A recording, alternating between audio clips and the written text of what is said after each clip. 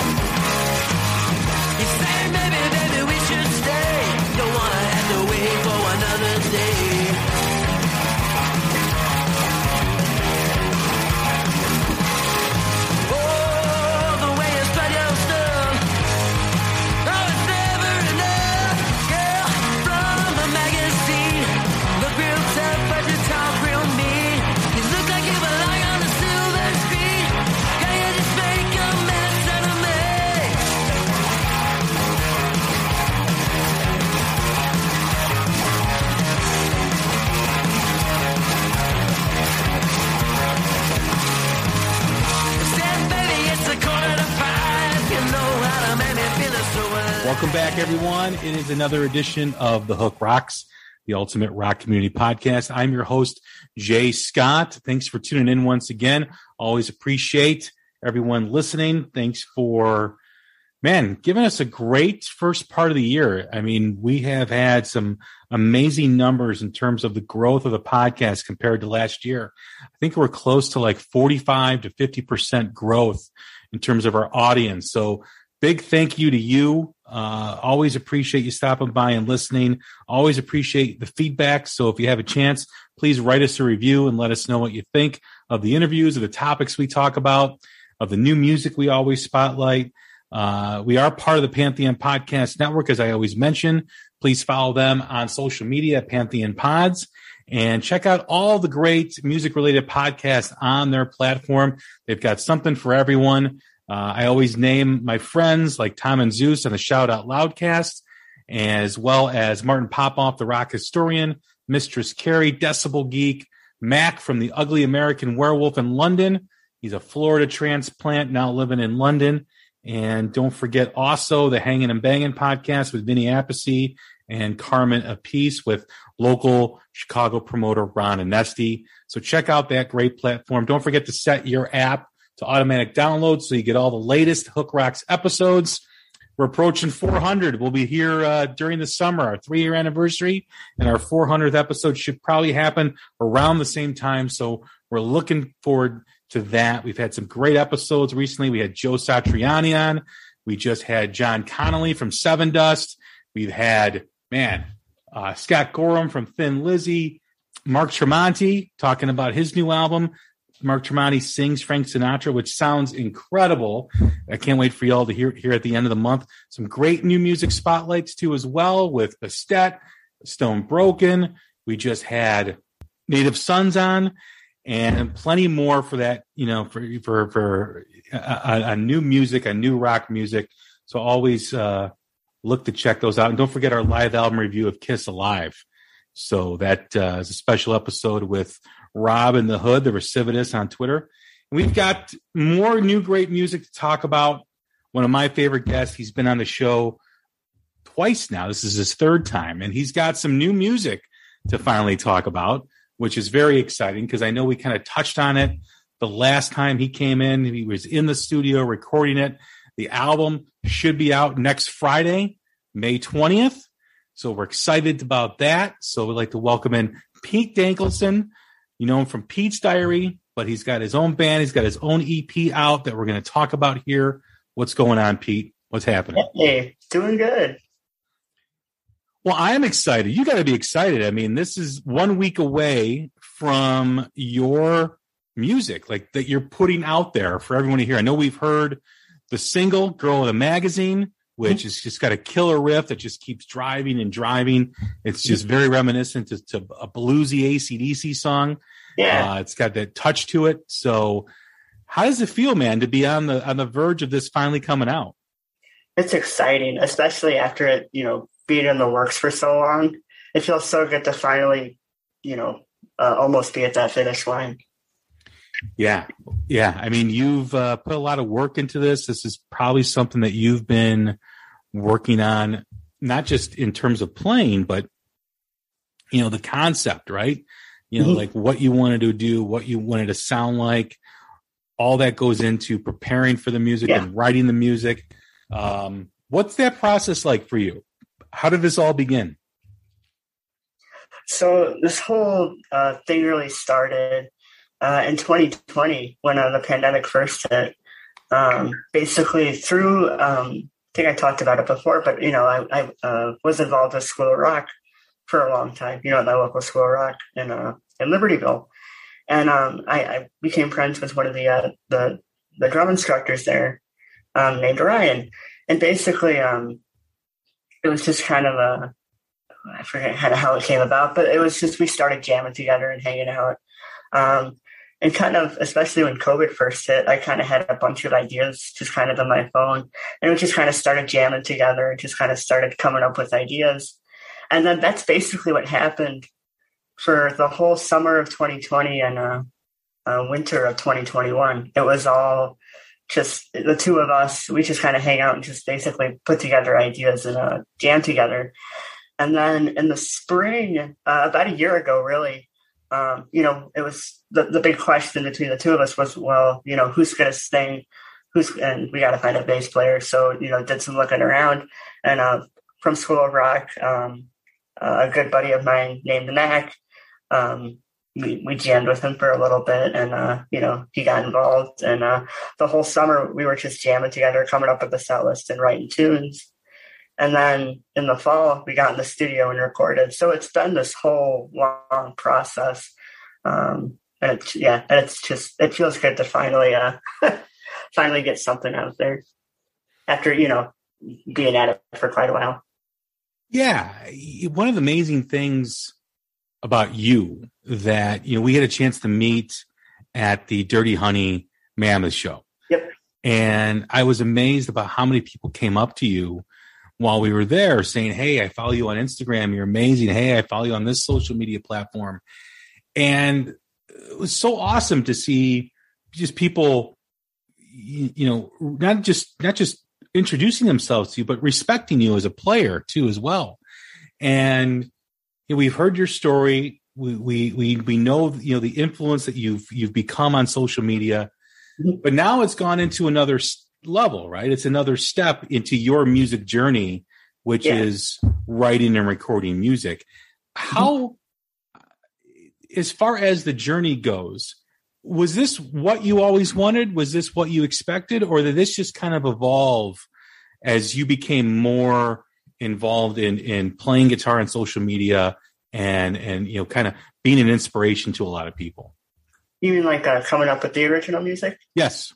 Yeah, I mean, this was always kind of the big goal. It's something that I always wanted to do. Ever since I picked up the guitar, it was always, you start learning for so long, and then you just kind of start coming up with ideas. And when you're first starting out, it could really just be something like combining two riffs together, and then kind of trying to evolve it from there, and maybe shape it into something a little bit different.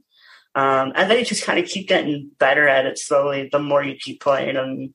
Because, the more tunes you learn and the more the more you grow musically, the more you can kind of come up with stuff on the guitar. And I love playing along with drum tracks on YouTube. I'll find a beat or something, almost like for me, it's kind of like practicing with a metronome, but it sounds more like a drum. It's not just like a click over and over. So that's how I'd kind of start writing stuff, and then, send it over to Ryan and we kind of talk about it. Or if he'd come over, I'd bring up the riff and we'd try it out and stuff. So that was kind of how that came about. But writing music was always kind of the big goal. When you think of the stuff that you play online, the riffs, the famous licks you play from either AC/DC or whatever artist that you're playing, and then going into creating your own, right? What is the biggest challenge when you kind of go off and do that, where you're not relying on what you're kind of learning something new? Yeah, well, it was really fun in the studio, especially with guitar solos, because basically, you come up with the riff and the song, and then it would kind of be done. But really, it was a lot of fun especially when, approaching things as a solo, with a solo. I think it's pretty, when people listen to it, I think it's pretty clear that Angus is definitely a forefront influence in my playing. And at this point, it's just kind of like second nature. What is it? But it was really fun because there's kind of a few different ways you can approach it. It could be like completely off the cuff, like you're just kind of going for it. The progression and how it's going to go, but you just kind of jump into it and just play and see what happens. Or you can prepare a solo beforehand and do that. So it was kind of fun to pick each song and be like, oh, okay, here's a solo that I kind of wrote for it. And then here's one that's just kind of completely off the cuff, and just kind of experiment really for the first time, what that's like, and kind of diving into that. I really liked it a lot. It was just kind of fun to see what you like more, like, okay, and just kind of listen to the stuff after. Is it more just picking up the guitar and just playing, see what comes out? Or do you hear a melody in your head before and you're trying to work it out on the guitar? Yeah, well, like the solo in Girl in a Magazine, when we kind of came up with that one, it was fun because we kind of like recorded a rough demo before we went into the studio. And so I had the rhythm, like a rough rhythm track, so I knew what I'd be playing over. And then with Girl in a Magazine, I had that kind of opening. It's really kind of a melody to the solo. It starts off with like an octave slide kind of thing. And that was something that I heard in my head. And then you just kind of, do the melody again. And then the licks were kind of random. So it was like a combination of written and improv. So it was fun to kind of do that. And how do you approach the solos? You kind of touched on it a little bit. I remember reading in an interview with Ace Frehley and how he tries to put a song inside a song with the solo. Yeah. There's when you ever hear Ace play, his solos are unique in that, there's a beginning, middle, and end. There's not just, a guy wailing and then that was it. I mean, if you hear the solo for Shock Me, which is a very underrated solo because it's long and it's got different parts in it. It's like a song within that song. How do you approach that? Is it similar? A little bit. Well, okay, like one of the tunes off the EP is Amputation. It's the last one on there. And that one was just kind of it's really aggressive, fast, in your face. So with that one, it wasn't really more of a story. It was just kind of more of trying to match the vibe of the tune. Like with Amputation, it's kind of aggressive and fast. So the solo, it's kind of more reflecting on what the feeling of the tune is and kind of going off of that. Trying to think if there is a solo like that. Another Lonely Night, that was kind of a quick one. That one was kind of planned out, and I think that one kind of carries along the song in a cool melodic way. So I don't know, different songs can kind of pull different things out of you. It's kind of interesting, different ways to approach it. It could be a story, or it could kind of reflect the emotion. That's kind of the main thing there with me. It is very interesting how that develops, because you've got the melody of the song, the rhythm, the song itself, and you have this part in the song where you kind of have your artistic freedom to kind of put whatever you want in there. You got to fit it to the song, which is important. But it's always interesting to hear people's approach to that because, like you said, you brought up something really important that it's got to fit the mood of the song. Mm-hmm. How many times have you heard a song where you hear a solo and you're like, it's a good solo. It just doesn't really fit the song, though. And that sometimes happens when someone's trying to overthink a solo or overplay a solo. Right. AC/DC, I think, does it the best, or one of the bands that does it the best, that really kind of slips that solo in and out kind of seamlessly, mm-hmm. where it keeps that spirit and that mood of the song. Mm-hmm. Well, and I think I read too in an interview, Angus said, he, for solos, he's like, it's not, I'm trying to remember exactly what it was, but if I remember right, he said something along the lines of, the song's there, the solos for him, it's just kind of putting a little bit of color on top and kind of fitting the mood of what the tune is. I think that's how he approaches it. Yeah. From the beginning of this journey to now, with the album out in a week, the EP out in a week, when you think back and you started it, it had to be excitement. There had to be like, wow, this is really going to be cool. There also had to be some unknowns, right? Because you've never done anything like this, So, that has to be a challenge too in itself, that to keep going, even when you're frustrated, even when the song that you hear in your head is not coming out on the guitar, and kind of fixing that and making it work. How did you overcome some of those challenges recording your music for the first time? Yeah, well, that's kind of the most nerve-wracking thing about doing this is it's for all three of us. It's our first time really writing original music and kind of diving into that for the first time. So it's it was really exciting, but it was really intimidating because it's kind of like is this as good as I could do, especially in the studio when you're kind of putting everything down. It's like, okay, is this the best that I could do? Because, it's a little bit of pressure. But to me, I think that was kind of the most nerve-wracking thing, is it's just kind of writing original music for the first time and kind of wondering, if you have what it takes. Yeah. I imagine there's a lot of trial and error too. I imagine there's probably a lot of stuff that didn't make the album that, that maybe needs a little bit more time in the oven. Oh yeah. There's dozens of stuff on my phone. There's demos of us playing in the garage, and it's like, oh yeah, I forgot about, looking at it now after, recording quite a while ago and hearing some tunes, and I'm like, oh, that'd be fun to revisit, or stuff like that. We haven't really dove into that yet. I'm just kind of like, let's just kind of promote the EP and all that. But it's kind of like, I think everybody is itching to start writing again, because it's only 5 originals, and and to do a 3-hour set, it's like, okay, we have 20 minutes of original material, and now we have a huge list of covers to do. So I think everybody's kind of wanting to write again. Yeah, you're a creative spirit, right? And you have to keep creating for you to be satisfied as a musician and as an artist. And I've always, so I love asking that question, is how someone stays connected with a song that, I interviewed John Connolly from Seven Dust.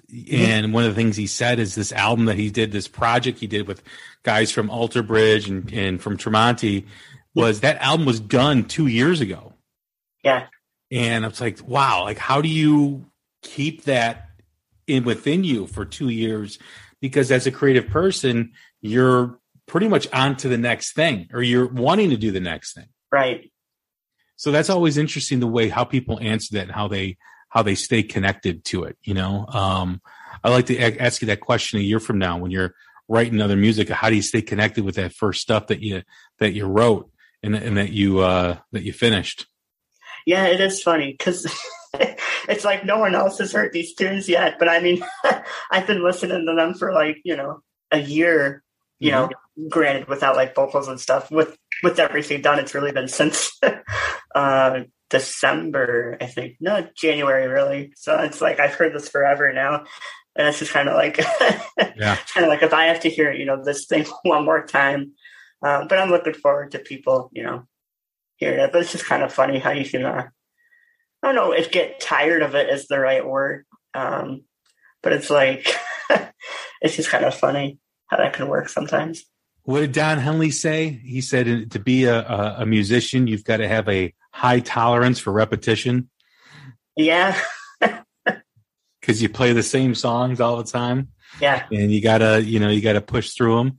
I was just thinking too, when you said this about having stuff on your phone, I remember George Lynch saying when he was on the show that he wants to release a box set of just like the 30-second licks that he has on his phone, because he's got so much, the material that he just stores on his phone all the time. Yeah. Whether it's him humming a melody, whether it's him just noodling in the studio or whatever. And then I think of Richie Kotzen releasing that 50 for 50 album about all these songs for the last 10 years that were unfinished, that he just made the effort to finish all the stuff that he'd been working on, just having all these songs that just were just sitting there waiting to be finished or waiting to be connected to something else. It's interesting how that process works for guitar players, right? Yeah, well, it's really cool too. Time and then completing it. I was scrolling around on my voice memos, just kind of looking for stuff, and I scrolled to the very bottom, all the way back to like 2018. So I'd only been playing for at that point, like a couple of years. I mean, not that long at all. But I was scrolling down and I was listening to some stuff just to kind of see what was there. And one of the things in September of 2018 was the riff to Amputation. So it's just kind of funny how, you have something that you wrote so long ago, and then it's kind of, brought to life now. And I remember too, just kind of thinking about it, when me and Ryan were jamming, we had this one thing. It didn't make the EP, but it was the first thing that we kind of started messing around with. It was just kind of like, we played this one song over and over, and he's like, "You got anything else?" So, pulled up voice memos and was looking through some stuff. I'm like, "Oh, there's this riff," and it was the main riff to Amputation. I was like, "Okay, let's give it a try," not knowing how it would go at all. And so he just counts me in, and I start playing the riff, and I'll never forget. As soon as I start playing the riff, we both just kind of look at each other and go, "Ooh, that's pretty cool." Like it was like that. Like we both knew that was something pretty cool and exciting. So it's fun to have those moments when a riff or something just kind of clicks and everyone's feeling it. Absolutely. And then you've got the song "Don't Stop Staring," which you originally recorded, a year or two ago. And what was that like, revisiting that song and bringing it to life with more of a harder edge to it? Yeah, I love what we did with the song. It was really exciting because it's pretty straightforward with the riff. It's basically like a blues, basically. It's really straightforward, but it was really fun to play. And there's two solos on it. The first one is a slide, which I didn't have one on in any other song. So I was like, oh, this would be fun to do. It's kind of a tip of the hat to that acoustic one. And just to kind of mess around with the slide. And it turned out really good. And I don't consider myself that like experienced or like rounded of a slide player. So to kind of take that risk and do it, and it turning out pretty well, was really exciting. And then the last solo, it's a fade out on the record. So there's the solo and then it fades.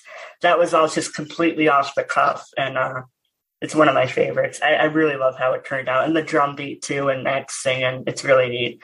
And then what was really cool, we were almost done. Like it was our last day in the studio. The vocals were done. We were doing like little overdubs or just seeing if there was something that we could put, to maybe, I don't know, have some fun on a track or something, or see if something fun would fit. And right before the drums kick in on "Can't Stop Staring," there's this kind of squeal. It's like a really funny high-pitched sound. It's actually my hearing aid. So it's just kind of a funny, I don't know. Some people might be like, "What's that sound?" But it's like, if you know what it is, I think people would get a kick out of it.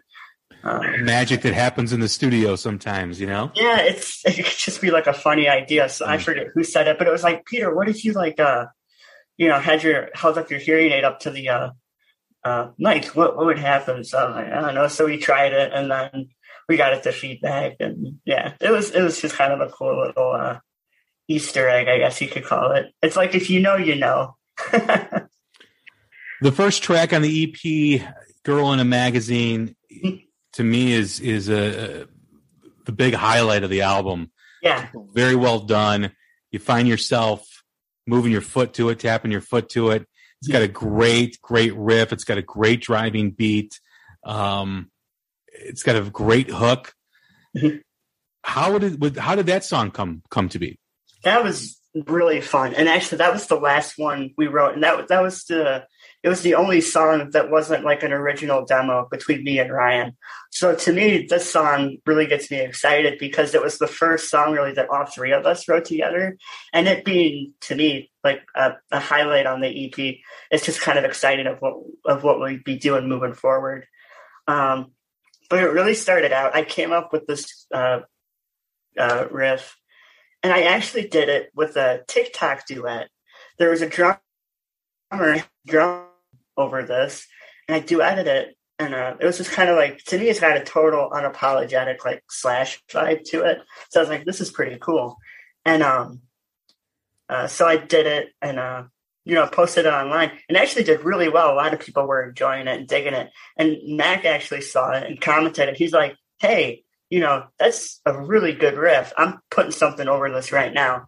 And so I forget, but like a couple of days later, next time we hung out, we were messing around with that riff, and it just kind of fell out, the progression and chorus and all that. Well, now it's coming back to me. He had this like,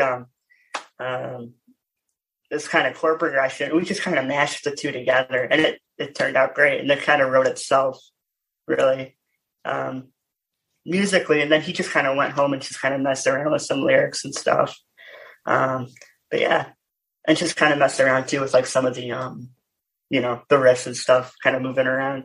But it turned out really good. It was a lot of fun to write.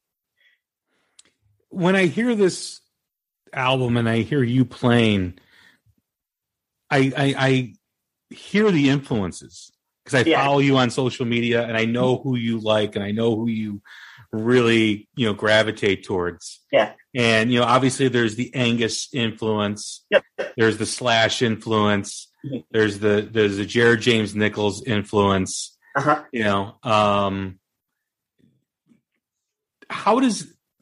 When you play, right?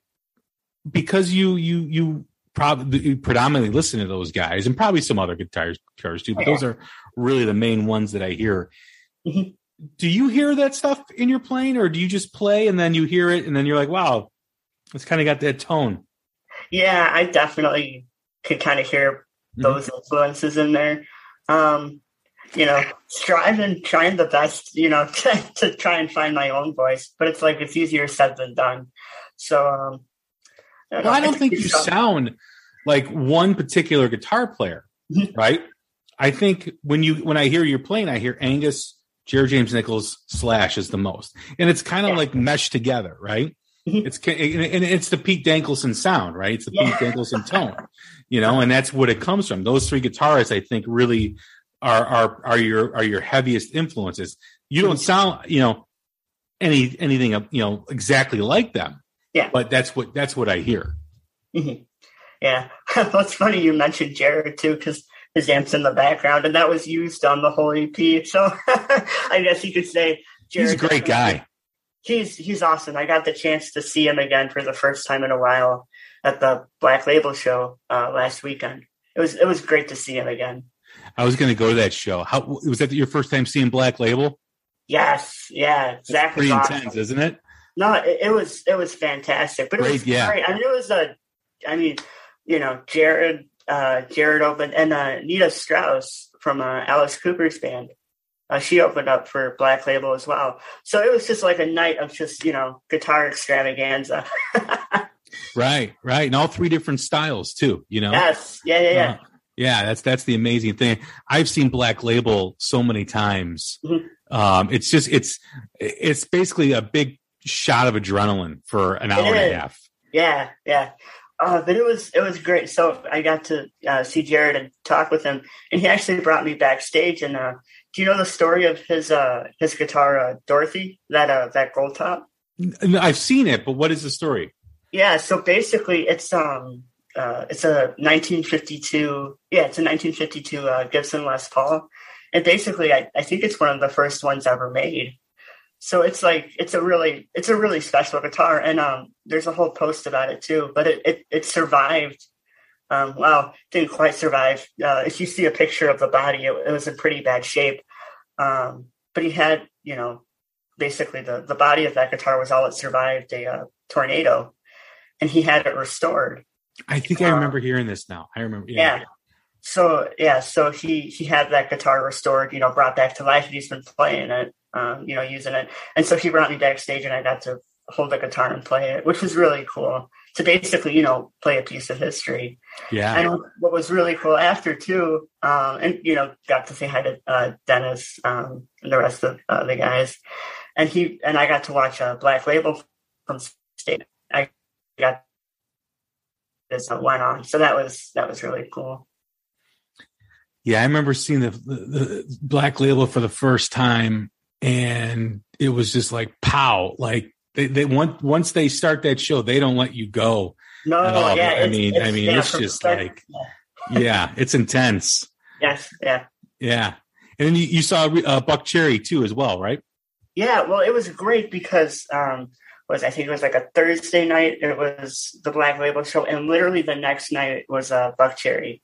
So it's just like a whole 24-hour period of just rock and roll. So it was great. Yeah. What'd you think of Blacktop Mojo? They were awesome. They were really fun to watch. I really liked them. They did I liked the original. It was the first time kind of hearing some of their stuff. Yeah. They did a great cover of Zeppelin's "Whole Lot of Love." Yeah, so it was really they're a great band. I've seen them 3 times. So like a week before you did all that. Mm-hmm. My son and we started off Thursday night seeing The Warning downtown. Yeah. And they were fantastic. And then we saw Buck Cherry and Blacktop Mojo at the Des Plaines Theater, mm-hmm. which I grew up in Des Plaines. I had not been to that theater yet, and it's fantastic. Mm-hmm. And then Saturday night, we did Classless Act, Joyous Wolf, and Dorothy, which was a tremendous show too as well. Yeah, that was at House of Blues, wasn't it? House of Blues, yeah. Yeah, it's nice to be in concert season, and you got a gig coming up too next Friday at the House of Blues, which I'm looking forward to seeing.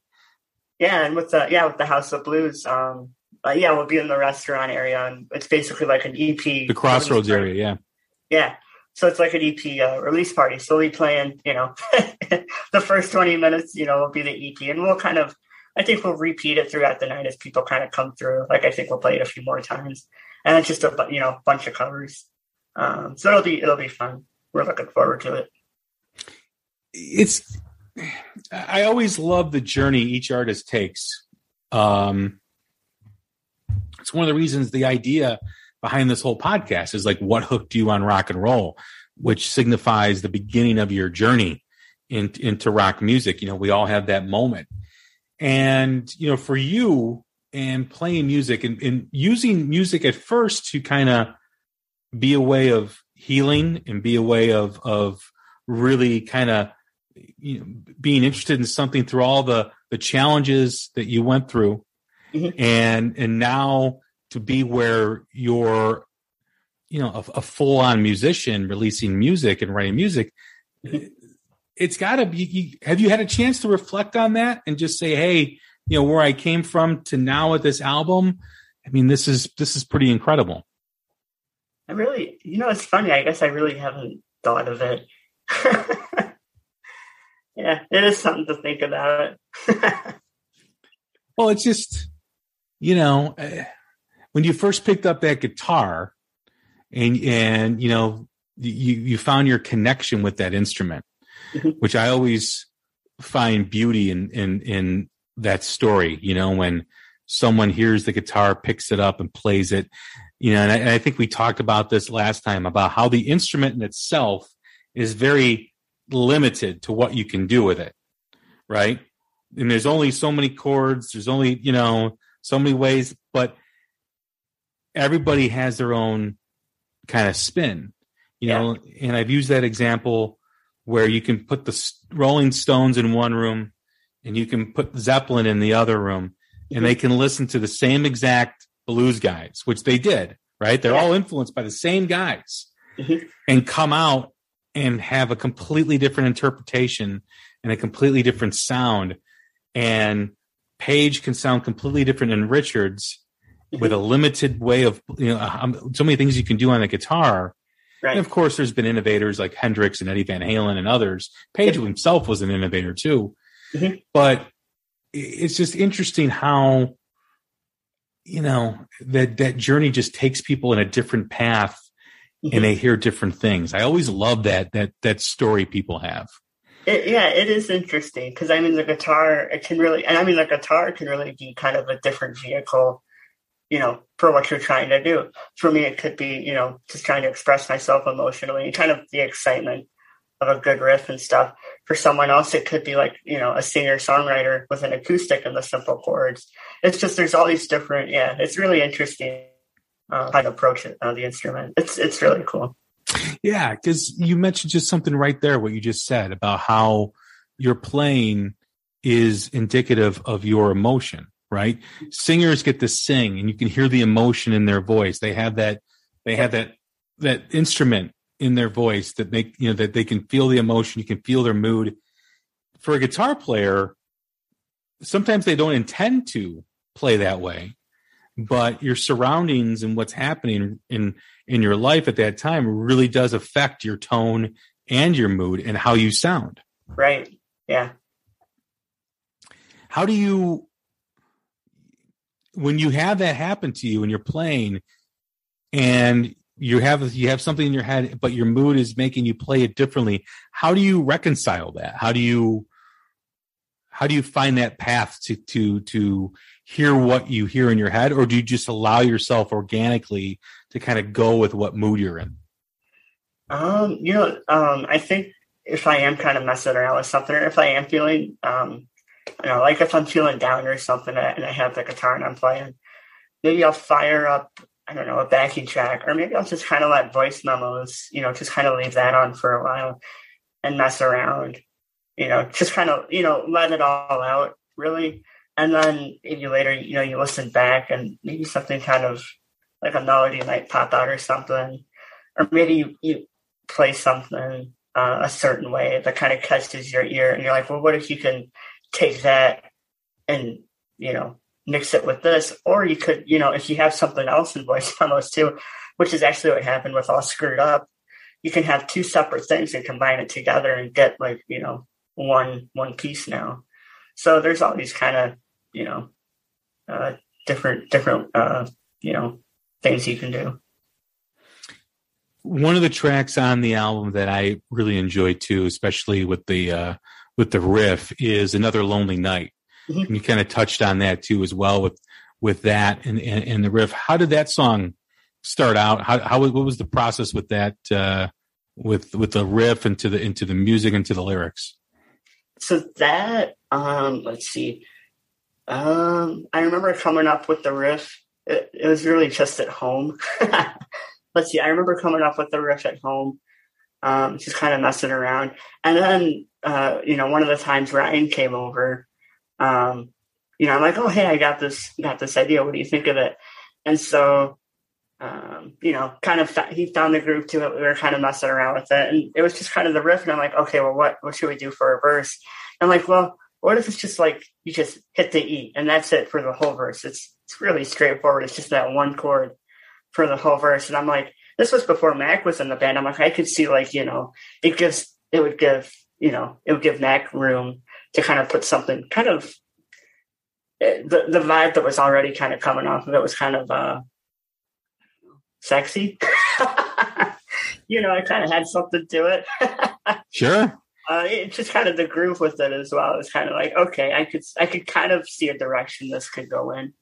And then the chorus was a really fun thing to come up with because it's kind of a funny kind of weird. It's kind of funny to play. I kind of forget how that came out. Actually, I think that was another thing that was in voice memos that I had. And I'm like, well, okay, well, what if I take that? Would that work in this scenario? And it did. And I'm like, oh, that's actually kind of cool. And then I remember we were messing around. It kept going and going. You keep it going. Okay, you got the verse, chorus. Okay, well, then let's go back to that E. Okay, chorus again. And then I remember we were playing, and I'm like, right on the spot, I'm like, well, wait, what if it does like the Whole Lot of Love thing, which is like the bam, bam, and then it kind of does the, so it's almost like a build up to the solo. And then the solo that popped out for that demo is actually the same. I kept it the same every time I played it. I really liked how it turned out. And that just kind of started as off the cuff. Yeah. So that was kind of, that was another kind of fun solo that was improvised, but I really liked how it sounded. So I kept it the same every time we did it. Yeah. Was the intention always to do an EP, or was there, was there just the effort to just put the best songs that you felt were ready to be put out?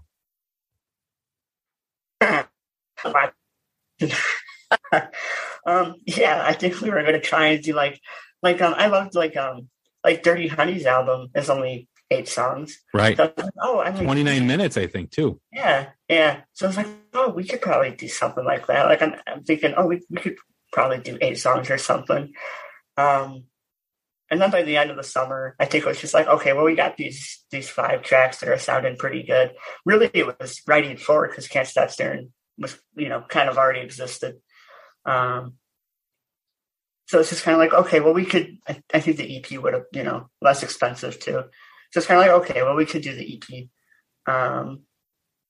Let's see. And actually what was really funny in the studio, we did 5 tunes.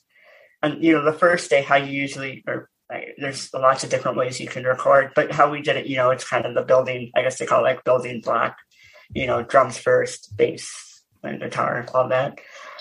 So I thought we were done with the drums. So I was like, okay, day 1 done.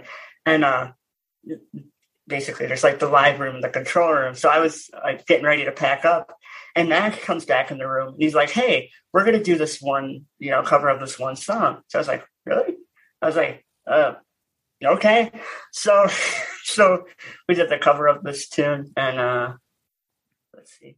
And then, so that was just kind of a last minute add on, and that'll be out as a single. I don't even know when. We haven't really thought about it, but that's kind of a surprise. So I haven't really, we'll kind of reveal that later on. But it was funny how that kind of, So it was really 6 things we recorded. So that was fun. Now that you've accomplished this and you've, getting ready to release this, is this something, is going in the studio and making music something that you consider you enjoy? I love the studio. I had a blast. It was so fun.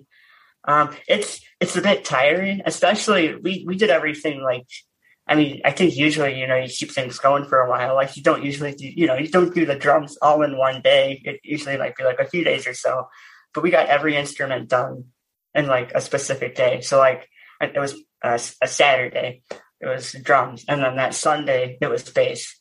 And then the foundation was laid. And then Mac and Ryan had to go to school. Ryan's a teacher. And then, Mac's still in school. So I just went back up Monday. So it's just me doing the guitars, which is great because they didn't, they didn't bug me or say, hey, I don't like how you did the solo. So I just got to, I got to kind of do my own thing, and they had to like it. Now that this is coming out here in a week, what's the plans for the album? What's the plans for your summer with playing out? I know you did Summerfest. You jumped on stage last year with Buck Cherry, and you're able to do that. What's next for you in terms of performing? Well, really, it's just the let's see. I think for the summer, we're just going to keep trying to figure out how to do local gigs. And we'll keep writing as well. We actually have a new tune that we kind of came up with that we'll be playing at the House of Blues, I think. So that'll be fun to do. So we're still going to keep kind of messing around with some stuff, I think. And I think it'll just be like writing along the way this time instead of like, okay, we got to write to do this thing. It'll just be like, okay, we might just keep writing and writing. And then, if we have enough songs, we'll do something again. But I don't know. It's so tricky to kind of, figure out how that would go. But for the summer, it's just playing. It's just kind of figuring out how to get more shows. Do you feel with now that you have original music, do you feel different now when you're going to be playing live? Like you've got your own stuff for people to hear. Yeah, it's really exciting. And to see that people are liking it and, digging it, it's really cool. Especially, we had a few shows where, we played all the songs live, and the reaction was really positive. So that, that's exciting. And it got me fired up. That's like, okay, maybe because you do have that little bit of doubt, I don't know if doubt, but, nerves, like, okay, I think I talked about it earlier, but, just kind of nerves of, can I do it? Like, how's this going to go? And to see people like, digging the tunes and seeing that it's pumping them up and making them smile, I'm like, okay, cool. This is really exciting. I got to tell you, when I heard the single, I didn't know what to expect. Mm-hmm. And I loved it. I mean, like I said, it's got a great groove. It's got a great riff. I always like those songs that just it's like a train just chugging along on the track. Yeah. Yep, I love when I get that vibe from a song. When is that what you heard in your head when you were putting that song together? Yeah, 100%. Yeah. I'm just like, oh, this is fast, exciting, fun. That's what I strive for when I write something. And I think kind of the thing that's really prominent all throughout the EP, or at least what I hope it does, is like every song's got kind of a groove to it that you can kind of tap your foot to. Because I love writing stuff that's catchy and that's got a hook. Like the main riff to All Screwed Up, I think has a really fun shuffle thing to it. Girl in the Magazine was really fun. Amputation. All of them I think kind of have something that you can kind of tap your foot to. It's just kind of, I don't know, make you happy. Or make you headbang. I don't know. Well, yeah. When you think of your influences and you think what you're able to accomplish with these songs, you accomplish what you set out to do. You made great music. You made fun music that people can listen to, that people can put on at a barbecue or at a party. Yeah. And that's, really what you want. That's what rock and roll, that's the essence of rock and roll, right? From Chuck Berry to the Beatles to the Stones to Zeppelin and on, to AC/DC to Aerosmith, it's that stuff where you can all kind of bond together through music. Yep. And that's, when you can accomplish that. I will ask you this, because I had this conversation. I don't know if you heard the episode I had with my friend Mike in California, who's the luthier. He has the guitar shop in Hermosa Beach.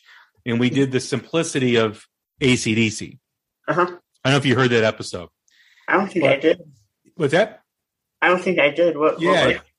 Well, he talks about everyone who claims that AC/DC is really easy to play. Oh, it's simple. They're like, and he's like, it's not. The simplicity is where the challenge is. Yeah. Is where the difficulty is. When you can make something sound so simple that people think that it's easy. And one of the things that he said too, which is so true, when you think of AC/DC, when you hear their guitar riff, you don't just hear the guitar riff, you hear the bass and drums along with it. Yep. Always. Yeah. And so when people have that idea that AC/DC is simple music, they don't get it. They don't get the difficulty and the challenge and how that song goes into your memory bank, through your eardrum, through your ears, and into your brain, and how it stays with you. Mm-hmm. There's something to be said about how, because if it was easy, everybody would do it, right? Right. And it really is kind of the marriage of those two guitars, Malcolm's Scratch and Angus's SG, mm-hmm. kind of how the two sounds mesh together. And, it's really funny, having the one ear. I never really did get to I always loved it, obviously, but never really did get to appreciate the the stereo, having Angus on the right side and Malcolm on the left. And I was in the car a little while back, or like in the back seat, and I could hear in the car stereo, I don't know, just I guess how I was sitting, but like I could prominently hear Angus on the right side and Malcolm on the left. And I was blown away again. Like I fell in love with the band all over again. I was just like, holy cow, like that's such a great sound. Yeah. And when you think of Girl in a Magazine, it's got that same type of spirit where it doesn't sound too complicated.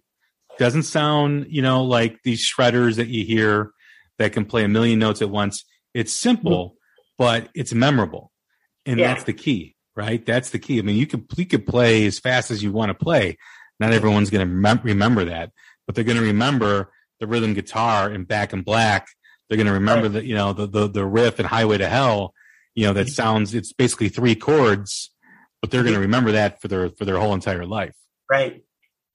And even like the solo in Amputation, it's really, it's kind of aggressive and fast at the beginning, but when it does that chord change, it does like a little key change.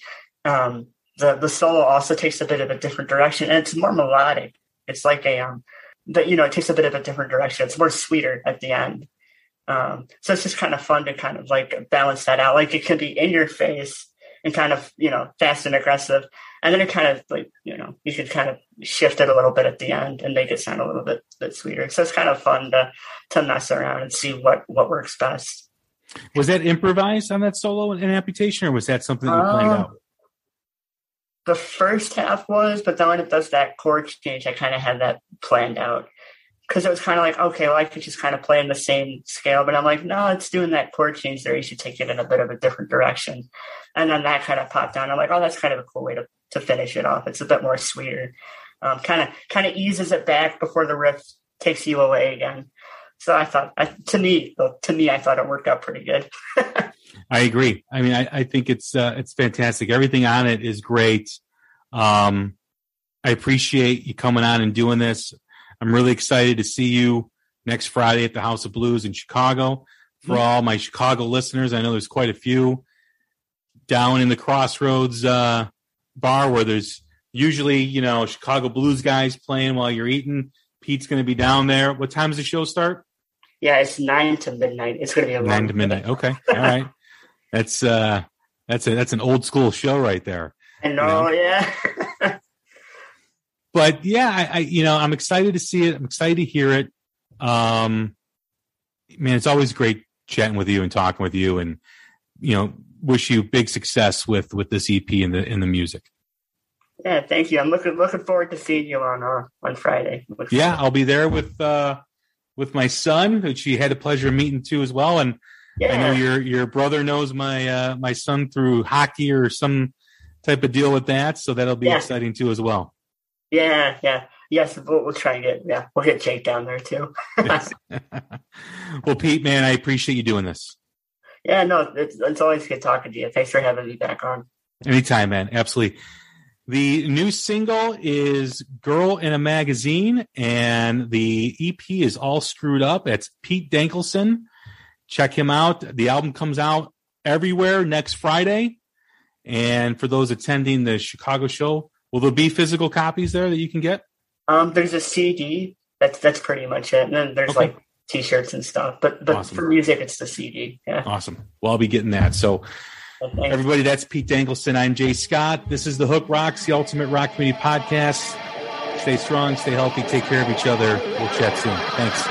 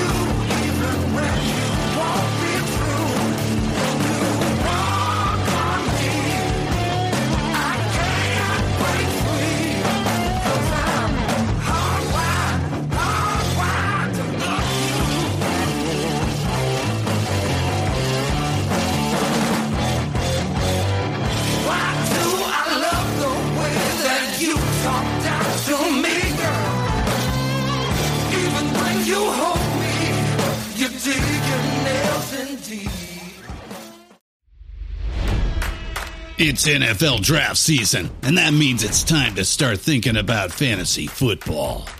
FantasyPoints.com features industry-leading experts and prognosticators using proprietary hand-charted data to help you score more fantasy points. FantasyPoints.com is the place to go for whatever kind of fantasy football you play. Whether you play fantasy football, daily fantasy sports, or do a little bit of everything, Fantasy Points has the meticulously researched content to guide you to victory. And why wait for the fall? Fantasy Points also covers the new spring football league, the UFL. Join the guru, John Hansen, Scott Barrett, Joe Dolan, and other massive names in the fantasy football universe with an exclusive offer. Use code Pantheon for 15% off any Fantasy Points package, including the all-in package, with access to every article, tool, and data nugget that Fantasy Points has to offer. That's FantasyPoints.com and code Pantheon for 15% off at Fantasy Points. FantasyPoints.com, code Pantheon. Score more fantasy points.